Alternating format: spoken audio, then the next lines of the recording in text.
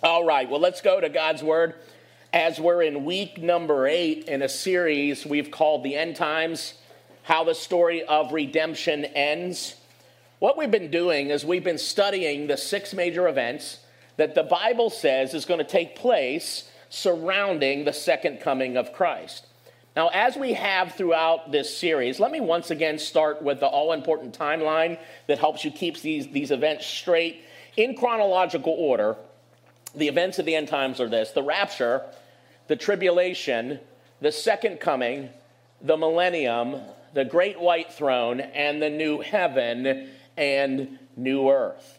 Now, we've already talked about the first 5 events in great detail. If you missed any of those messages, you can go to our website, our YouTube, or our Facebook and get caught up. The only one that we have yet left to talk about is the new heaven and new earth, and so that's what we're going to do today. You know, people often have misconceptions about life based on misinformation. There are some commonly thought truths floating around in our society that have been debunked. They've been proven false. Let me share a few of them with you. It's been said that eating carrots will help you see better in the dark. You can eat as many carrots as you want. That's simply not true. It's been said that vitamin C is an effective treatment for a cold. Now, vitamin C is a good thing, but it's not going to cure your cold. It's been said that it takes 7 years for your body to digest chewing gum if swallowed. How many of you ever had your mom say, "Don't you swallow that, it's going to be in your stomach for 7 years"? Can I tell you, it is true that your stomach won't dissolve it, but it will not stay in your stomach for 7 years. It moves with the rest of the stuff you ate that day out the other end. It's just how it works. So some of you are thinking, "I still have gum in me." No, you don't. It came out. We promise you. It's been said that if you flush the toilet in the southern hemisphere, the water will rotate in the opposite direction. That's not true. Gravity dictates that. If you pour it in one direction, it's going to go in that direction. If you pour it go in the other, it's just how it works. It's been said that you can see the Great Wall of China with the naked eye from space. That's actually not true. You actually need some instruments from space to see the Great Wall of China. Now, this is my absolute favorite, and I think you're going to understand why. It's been said that Napoleon Bonaparte, the 17th century, the early 18th century French leader, it's been said that he was a really short man. Can I tell you, that's not true? I'm going to stick up for the short men of history. Okay? They tell us that he was actually 5'6", 5'7", and you say, well, that's not all that tall, but the average height of that day was 5'5". Okay? Do you understand? I would love to be 5'5". That would solve all my problems to be 5'5". Well, if that's information about this world, what kind of misinformation do you think people have about the next world? A survey conducted of Americans says this: 40% believe heaven is an actual place, while 47% say it's just a state of being. Half of all Americans believe that you get to heaven by your good works, and 60% of Americans believe everyone goes to heaven no matter what. Even many so-called Christians have misconceptions about heaven. Listen to this. 65% of Christians surveyed believe that everyone goes to heaven no matter what. Apparently, they're not reading their Bible, right? Many Christians believe that when a person dies, that they become an angel in heaven. That's not true. You will always be human. You will never be an angel. Others believe that heaven is a place where you will sit on a cloud and strum a harp for all of eternity. Now, can I tell you, that does not sound like heaven to me. That sounds like hell. If that's what heaven's going to be like, I'm not sure that I want to go. Well, listen, the only reliable source that we have about life after death is the Bible. And the Bible tells us a lot of things about what it's going to be like. When we come to Revelation chapter 21, we find out what eternity will be like for the Christian. Theologians call it the final state of believers.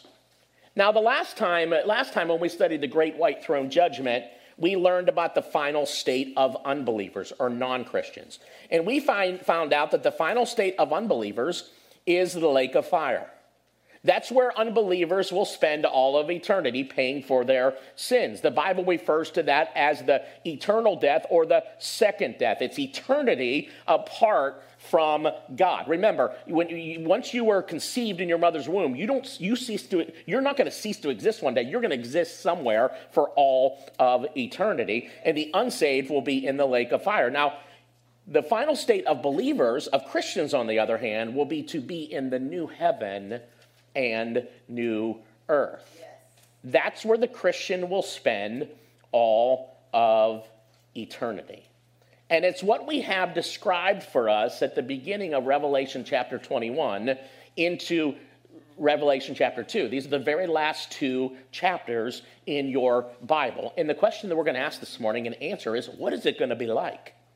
Well, let's read what we're told in the first 8 verses of Revelation 21. We're going to really this is going to be our main text for this morning. Let's read it. It says, "Then I saw," remember, the Apostle John was given a vision by Jesus of what the future was going to be like. So John says, this is what I saw. He says, "I saw a new heaven and a new earth. For the first heaven and the first earth had passed away, and there was no longer any sea. I saw the holy city, the new Jerusalem, coming down out of heaven from God, prepared as a bride, beautifully dressed for her husband. And I heard a loud voice from the throne saying, 'Look, God's dwelling place is now among the people, and he will dwell with them. They will be his people, and God himself will be with them and be their God. He will wipe every tear from their eyes. There will be no more death, or mourning, or crying, or pain, for the old order of things has passed away.' He who was seated on the throne said, 'I am making everything new.' Then he said, 'Write this down, for these words are trustworthy and true.'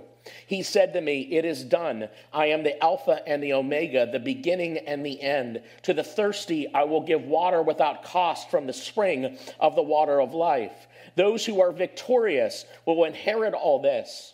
And I will be their God, and they will be my children. But the cowardly, the unbelieving, the vile, the murderers, the sexually immoral, those who practice magic arts, the idolaters, and all liars, they will be consigned to the fiery lake of burning sulfur. This is the second death.'"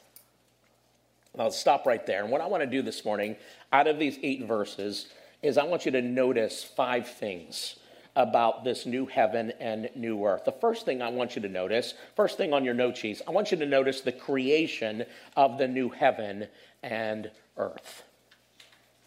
Once again, verse 1, "Then I saw a new heaven and a new earth, for the first heaven and the first earth had passed away." Now, before we go any further, I want to stop and help you get something straight in your mind so you could better understand what we're talking about here.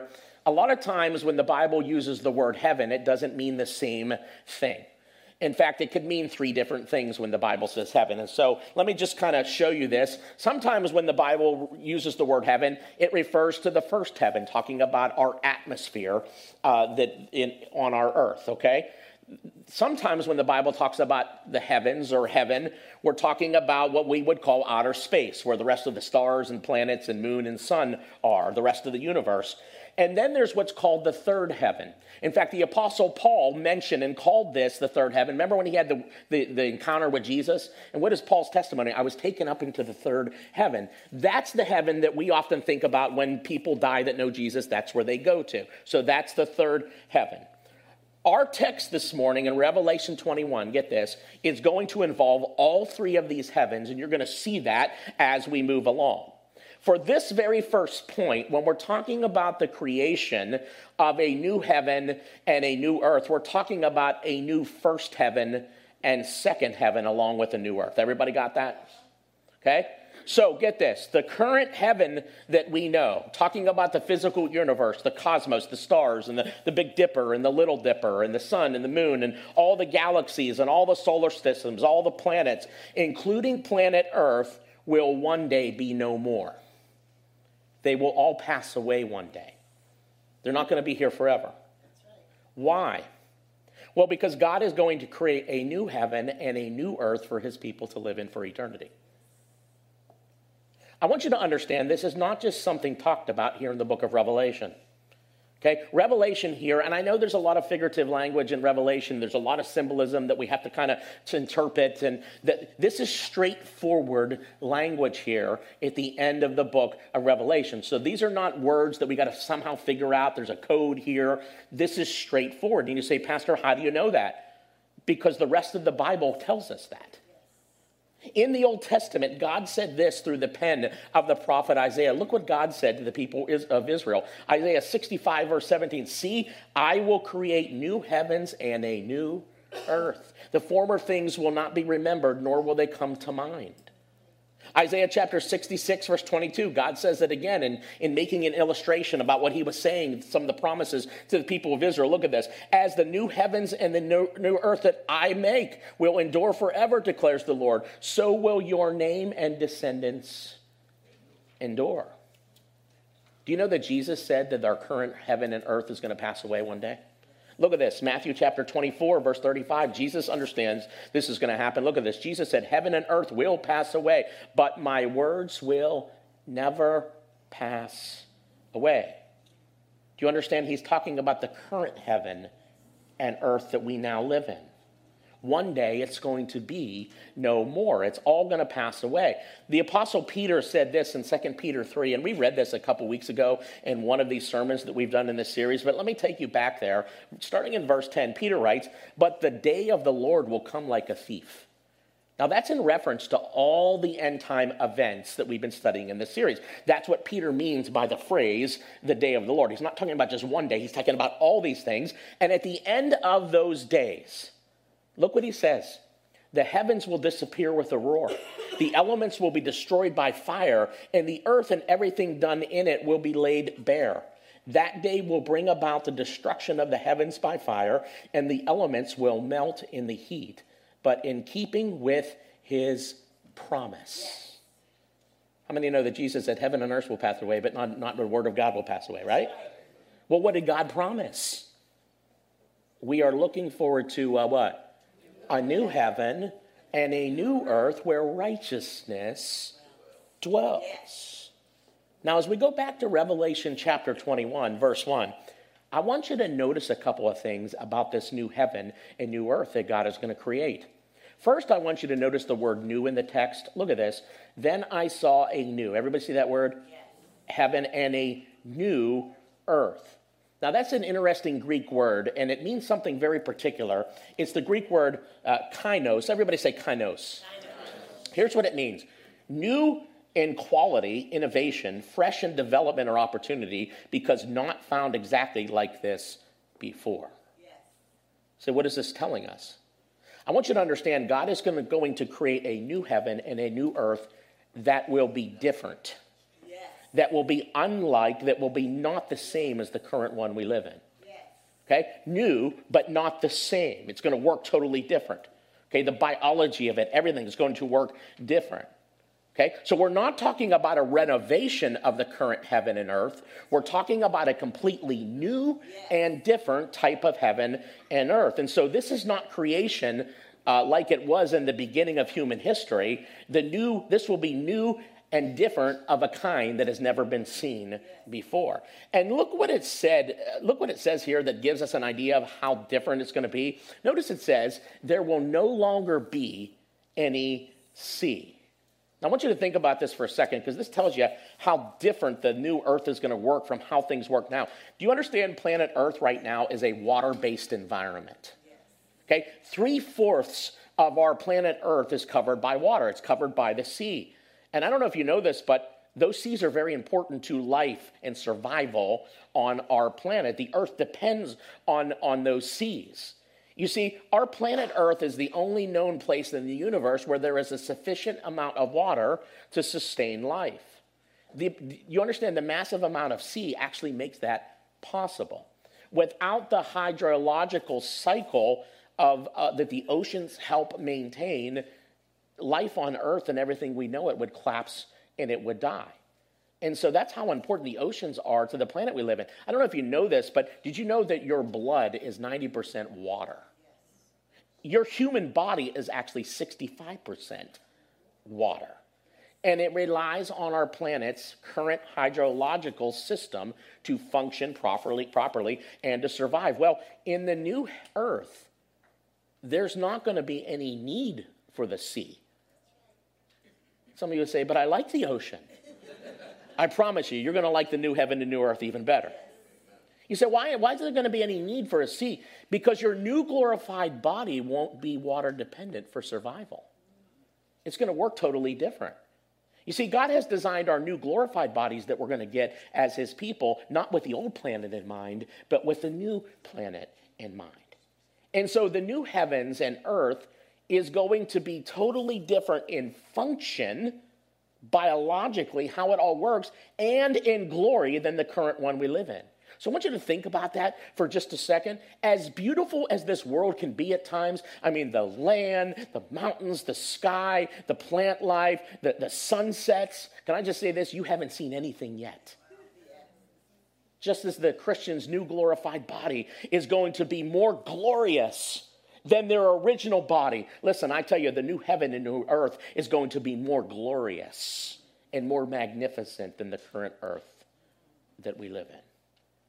So that's the creation of the new heaven and earth. I see a lot of smiles out there. You're like, I can't wait to get there because this earth, yeah, amen. Second thing I want you to notice from our text this morning is this. Let's call it the capital of the new heaven and earth. The capital of the new heaven and earth. Look at verse 2. I saw a holy city, the new Jerusalem, coming down out of heaven from God, prepared as a bride, beautifully dressed for her husband. Now, there is a lot that we're not told about the new earth. I mean, think about it. So far, we've been given very few details. We know there's no sea. We're not talking, there's no description of the land or any of that kind of stuff.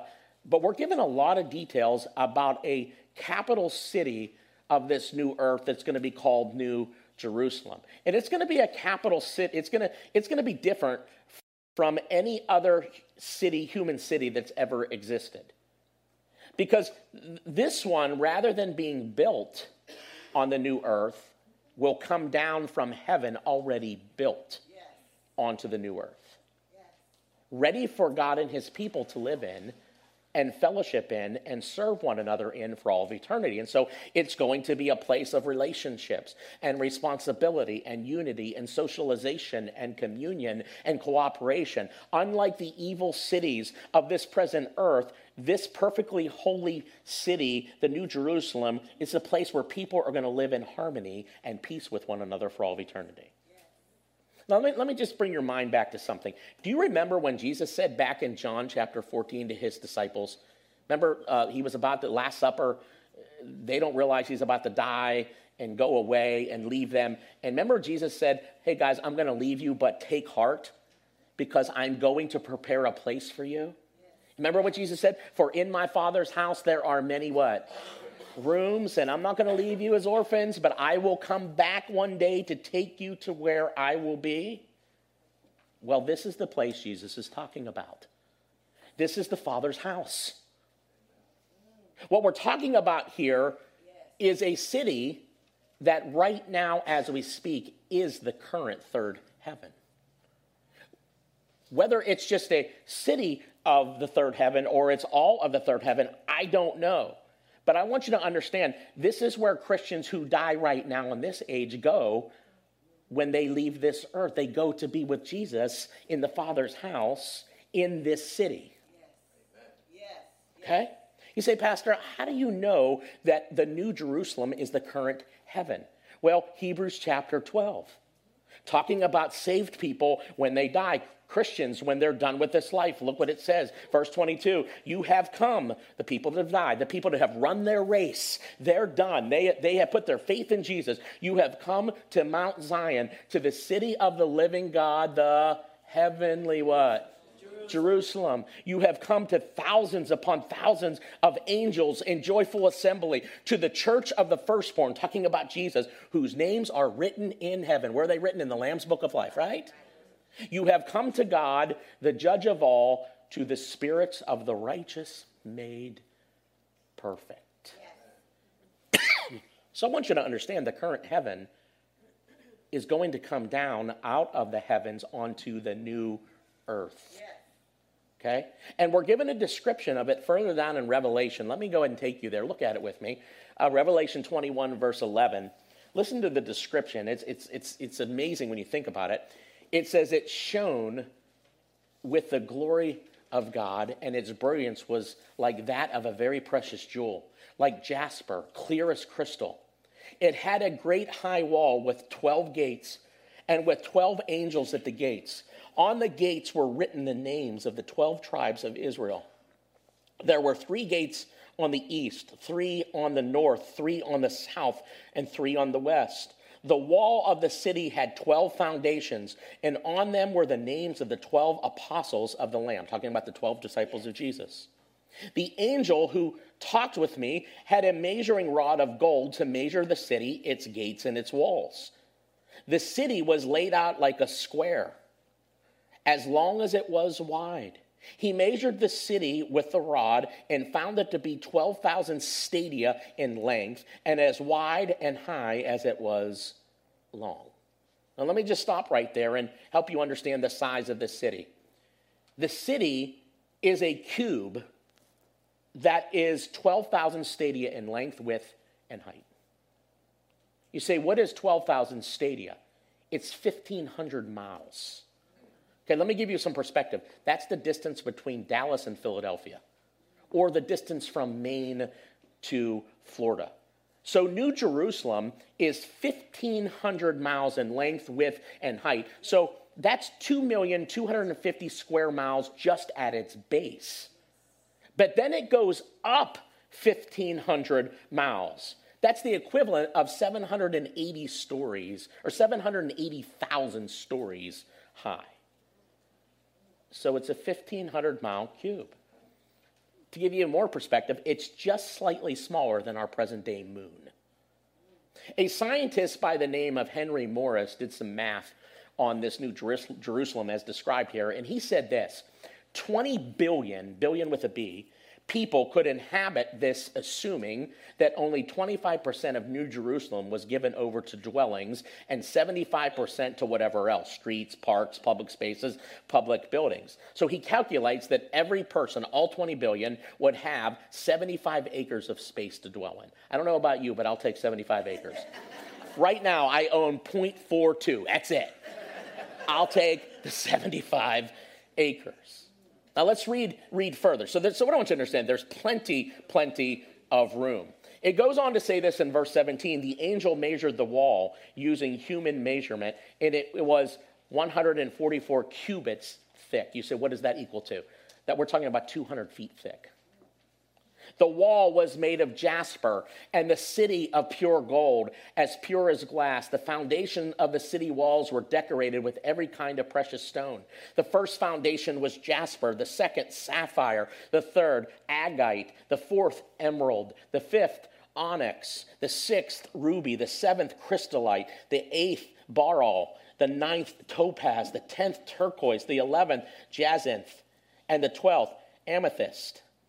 Now watch this. The 12 gates were 12 pearls, each gate made of a single pearl.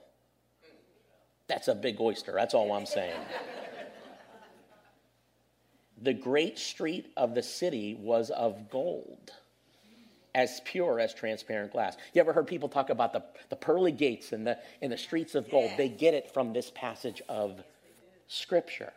Now, doesn't that sound incredible? Can you imagine in your mind what that looks like with light refracting off all of these? I mean, we know what light looks like to reflect off a diamond. Can you imagine all these precious jewels and what this place must look like? Now, remember what I told you. This is the current heaven that will come down one day on the new heaven and new earth. One of the most powerful things I've ever had happen to me in my ministry was early on in my ministry, I was preaching something on this passage, and I had a new Christian come up to me after that service. And they said to me, in fact, they still go to this church this day. They're sitting in the service. I'm not going to point them out, but I know who they are. They said to me, Pastor, I mean, they were just like, like white as a ghost. They said, when my father was dying, he was describing these things that you were reading. He was seeing them. Amazing. Let's continue reading. It says, it tells us a little more. I did not see a temple in the city because the Lord God Almighty and the Lamb, who's the Lamb? Jesus. Are its temple. Yes. The city does not need the sun or the moon to shine on it. So there's not going to be need for any of those things. Right. For the glory of God gives its light, and the Lamb is its lamp. I mean, just the glory of God is going to light the world up. You remember, it's the same glory. Do you remember when the angels came to the shepherd and it says, the glory of the Lord shone around them?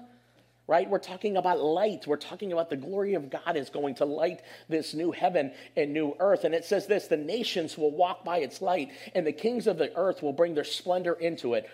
On no day will its gates ever be shut. Why? Because everybody's welcome anytime. You know why else? There's no more enemies. Why do you lock your cars and your houses? To keep bad people out. You're not going to have that problem. For there will be no night there, no more night. And it says the glory and honor of the nations will be brought into it. So that's the capital city of the new heaven and new earth. It's going to be a city of unbelievable beauty and unbelievable peace. Now that brings us to the fourth thing that I want you to take notice of. Let's talk about the changes in the new heaven and earth. When we get to this new heaven and new earth, it is not going to be like it is now. I mean, we all know what life is like now. We all know about the challenges of life. We're all very familiar with that. It is not going to be like that when we get to the new heaven and new earth. In fact, the first thing that's going to change is how our relationship with God actually functions. There are going to be some things that are the same, but there's going to be some things that are going to be different. Look what it says in verse 3. And I heard a loud voice from the throne saying, look, God's dwelling place is now among the people. And he will dwell, what does it say? With them. They will be his people, and God himself will be with them and be their God. Yes. Now, that's very different than the type of relationship we can currently experience with God, right? Think about this. Ever since the sin entered the world, God has dwelled with his people in a veiled way. Okay? People haven't been able to see God in his full glory. Do you remember when God set up the tabernacle where his presence would be with Israel? And then there were all these layers, and eventually there was the Holy of Holies and the Ark of the Covenant, and then God's presence rested over the Ark of the Covenant, and only the high priest could go in there once a year. If anybody else went in there, what would happen to them? They would die. God veiled his presence with Israel. Remember when God showed himself to Moses, but he didn't show it to him in all his full glory? He hid him in the cleft of the rock. Do you remember that? And God passed by, and all Moses saw was the glory, the tail end of the glory of God. That's all he saw. Changed his life forever. Remember that? Yes. And then we have the ultimate God veiled. Jesus was God in what? Veiled in human flesh. And right now, God dwells with you and I by way of the Holy Spirit that lives within us, right? You say, well, why does God do that for our protection? Yes. Because of our sin and because of God's holiness, if we were to just walk into God's holiness, his holiness would consume us. That's right. And so as a protection to us right now, God reveals himself in veiled ways. But in the new heaven and new earth, God will dwell with his people in unveiled form. Yes. I think that'll be worth eternity, just that. It's going to be again like it was back in the Garden Eden before sin entered into the world. You remember? It tells us that God would come and walk and talk and fellowship with Adam and Eve in the cool of the day. So it will be in the new earth. It's not the only change that's going to take place. Look at verse 4. It says, he, talking about God, will wipe every tear from their eyes. There will be, what's the next two words? No more death. Say it again, no more. Say it again. No more. No more what? No more death or mourning or crying or pain, for the old order of things has passed away. What old order? The cursed order, the sinful order, the messed up, broken order of this current world. None of the things that we now have pain about are going to exist anymore. So I want you to think about this first. No more death. No more having to say goodbye to loved ones. Some of the most painful things we experience in this life. No more need for doctors or health insurance. Oh, praise God, right? I mean, you're already thinking about it. What is my health insurance? How much am I going to have to pay next year? It's the most frustrating thing in the world, right? No more medicine. No more high blood pressure. No more hospitals. No more sicknesses. And I love this one. Oh, no more cancers. No more common colds. No more COVID-19 or 18 or 20 or 21. I mean, no more physical pain of any kind. No more arthritis. No more physical limitations. It's going to be absolutely perfect health for all of eternity. And here's my favorite part. If all those physical things are true, I mean, that's glorious in itself, but I don't think that's going to be the best part. Notice it says no more mourning. We're talking about no more sorrow, no more crying. Do you know what we're talking about there? No more emotional pain. Isn't it true emotional pain is much worse than physical pain? So here's what this means. No more getting hurt by other people. No more need to have to forgive anyone anymore. No more misunderstandings. No more feeling insecure when it comes to ourselves and other people. No more feeling unloved or unwanted or feeling inferior. No more of that. You're gonna be totally secure in who you are, in the world you're going to be in. Yes. Understanding the love that God has for you in a way that will drive away every insecurity for all of eternity. Yes. The old order of things has passed away. No more curse of sin and everything that comes with it. Now look what it says in verse 5. He who was seated on the throne, talking about Jesus, said, I make everything new. Then he said, write this down, for these words are trustworthy and true. And I say this every time we read a phrase like that in the Bible. What Jesus is saying, you could take this to the bank. It's going to happen. Yes. He said to me, now watch this, it is done. I am the Alpha and Omega, the beginning and the end. To the thirsty, I will give water without cost from the spring of the water of life. And Jesus always talked about he was the water of life, right? He drink from him, right? Now, I want you to notice the phrase I have underlined in that text there. What does it say? It is done. This is not the first time we've heard Jesus say a phrase like this. Do you remember when Jesus was hanging on the cross right before he died? He's hanging there right before he gave up his spirit. What did he scream out? It is finished, tetelestai in the Greek. Yes. And what Jesus was saying is, I have done everything necessary for people to find salvation in me by what I just did. Yes. It is finished. Well, this is a different type of finished. What Jesus is saying is their redemption is now finished. Yes. Well, we talk about this all the time here, right? The moment you get saved, you're justified. You're going to heaven. You're right with God, but you're still stuck in a body that's broken by sin. And we all feel the pull between the flesh and the spirit, all right? You're born again on the inside, but you still deal with this body and this world that is still broken by sin. Well, when you get to the new heaven and new earth, you will be in a new body. You will not only be spiritually redeemed, you will be physically redeemed, and your world that you live in now will be totally redeemed, and it will be finished. The story of redemption will be done. Yes, yes. It'll be complete. This is a declaration of victory here by Jesus. Look at me. This is going to fulfill what Paul said in Ephesians chapter 1, verse 7. And a lot of times we read right by it, never realizing it's talking about the new heaven and new earth. Let's start back in verse 7 here, Ephesians chapter 1. It says, in him, talking about Jesus, we have redemption through his blood, the forgiveness of sins in accordance with the riches of God's grace that he lavished on us with all wisdom and understanding. Now watch this. He made known to us the mystery of his will according to his good pleasure. Otherwise, how to be right with God, how to spend eternity with God, how to have eternal life with God, which he purposed in who? Christ. It all comes through Christ. He revealed that to us. Jesus is the way, truth, and life, right? Now watch this. To be put into effect when the times reach their fulfillment. Yes. What times? The end of time. Yes. When redemption is complete, what's going to be true? Look at this. To bring unity to all things in heaven and on earth under Christ. That'll be complete when we stand in the new heavens and the new earth. So that's the changes. It's going to be much different than the sin-cursed world that we now live in. The fourth thing I want you to notice is the citizens of the new heaven and earth. Let's look at the citizens. Watch this. Verse 7. Those who are, what's the word? Victorious will inherit all this. You see that? Who's going to inherit this? Those that are victorious. Another way you can translate that is those who overcome this world. And overcome what in this world? Sin. Will inherit all this. And I will be their God, and they will be my children. How do you know what that's talking about that? Well, look at 1 John chapter 5, verse 4 through 5. It says, for everyone born of God, what? Overcomes the world.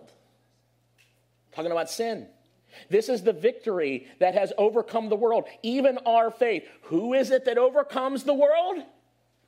Only the one who believes that Jesus is the Son of God. So how does anybody overcome the world? It's through faith in Jesus. It's through faith in Jesus. Yes. It's through faith in Jesus. That's how you get victory over this world.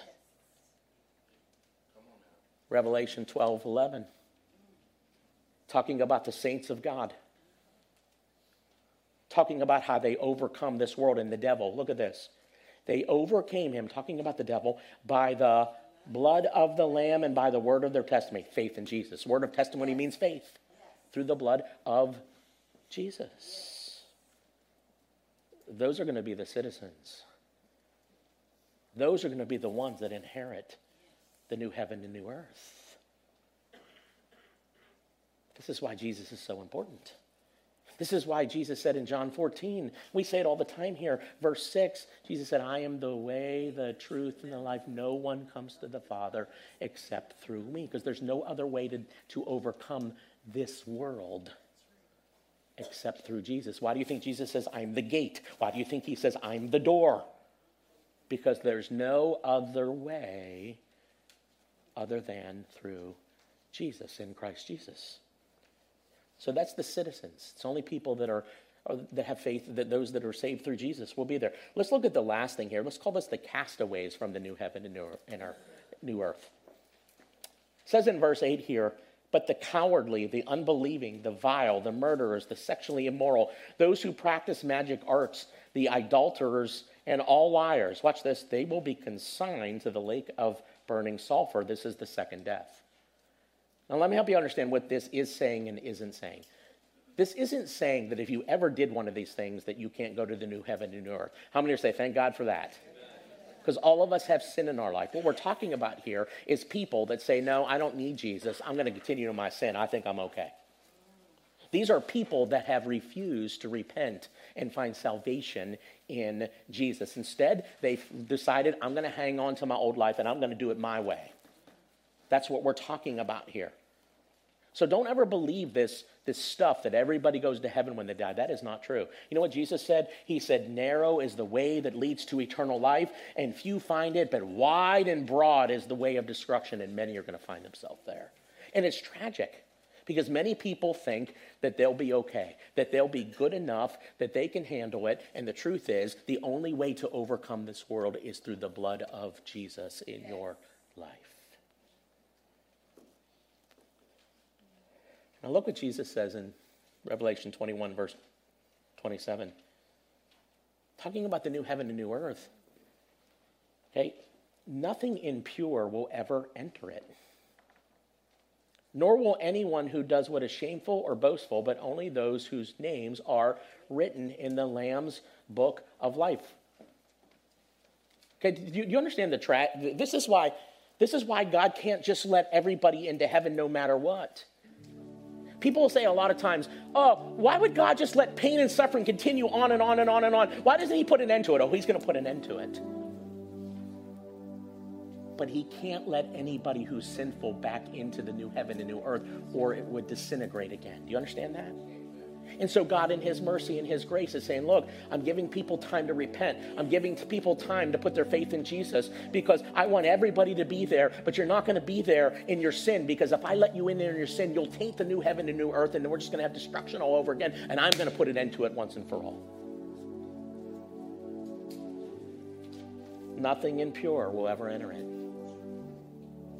Only those whose names are written in the Lamb's Book of Life. Do you know what that is? It's a book of sinners who found their sin forgiven in Jesus. So, that's how it all ends. With those who have been saved through faith in Jesus, living in the new heaven and new earth in a perfect world, with God, with all the other saints, in perfect state for all of eternity. It's going to be glorious. That's how the story ends.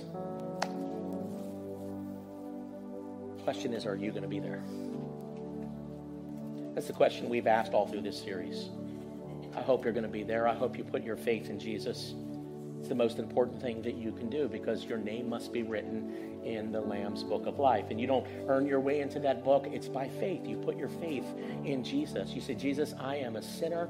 I realize that I can't get to heaven on my own accord. I realize that I can't make up for one sin, yet alone all of my sins. So I need you in my life, Jesus, because all of your innocent blood paid for all of my sins.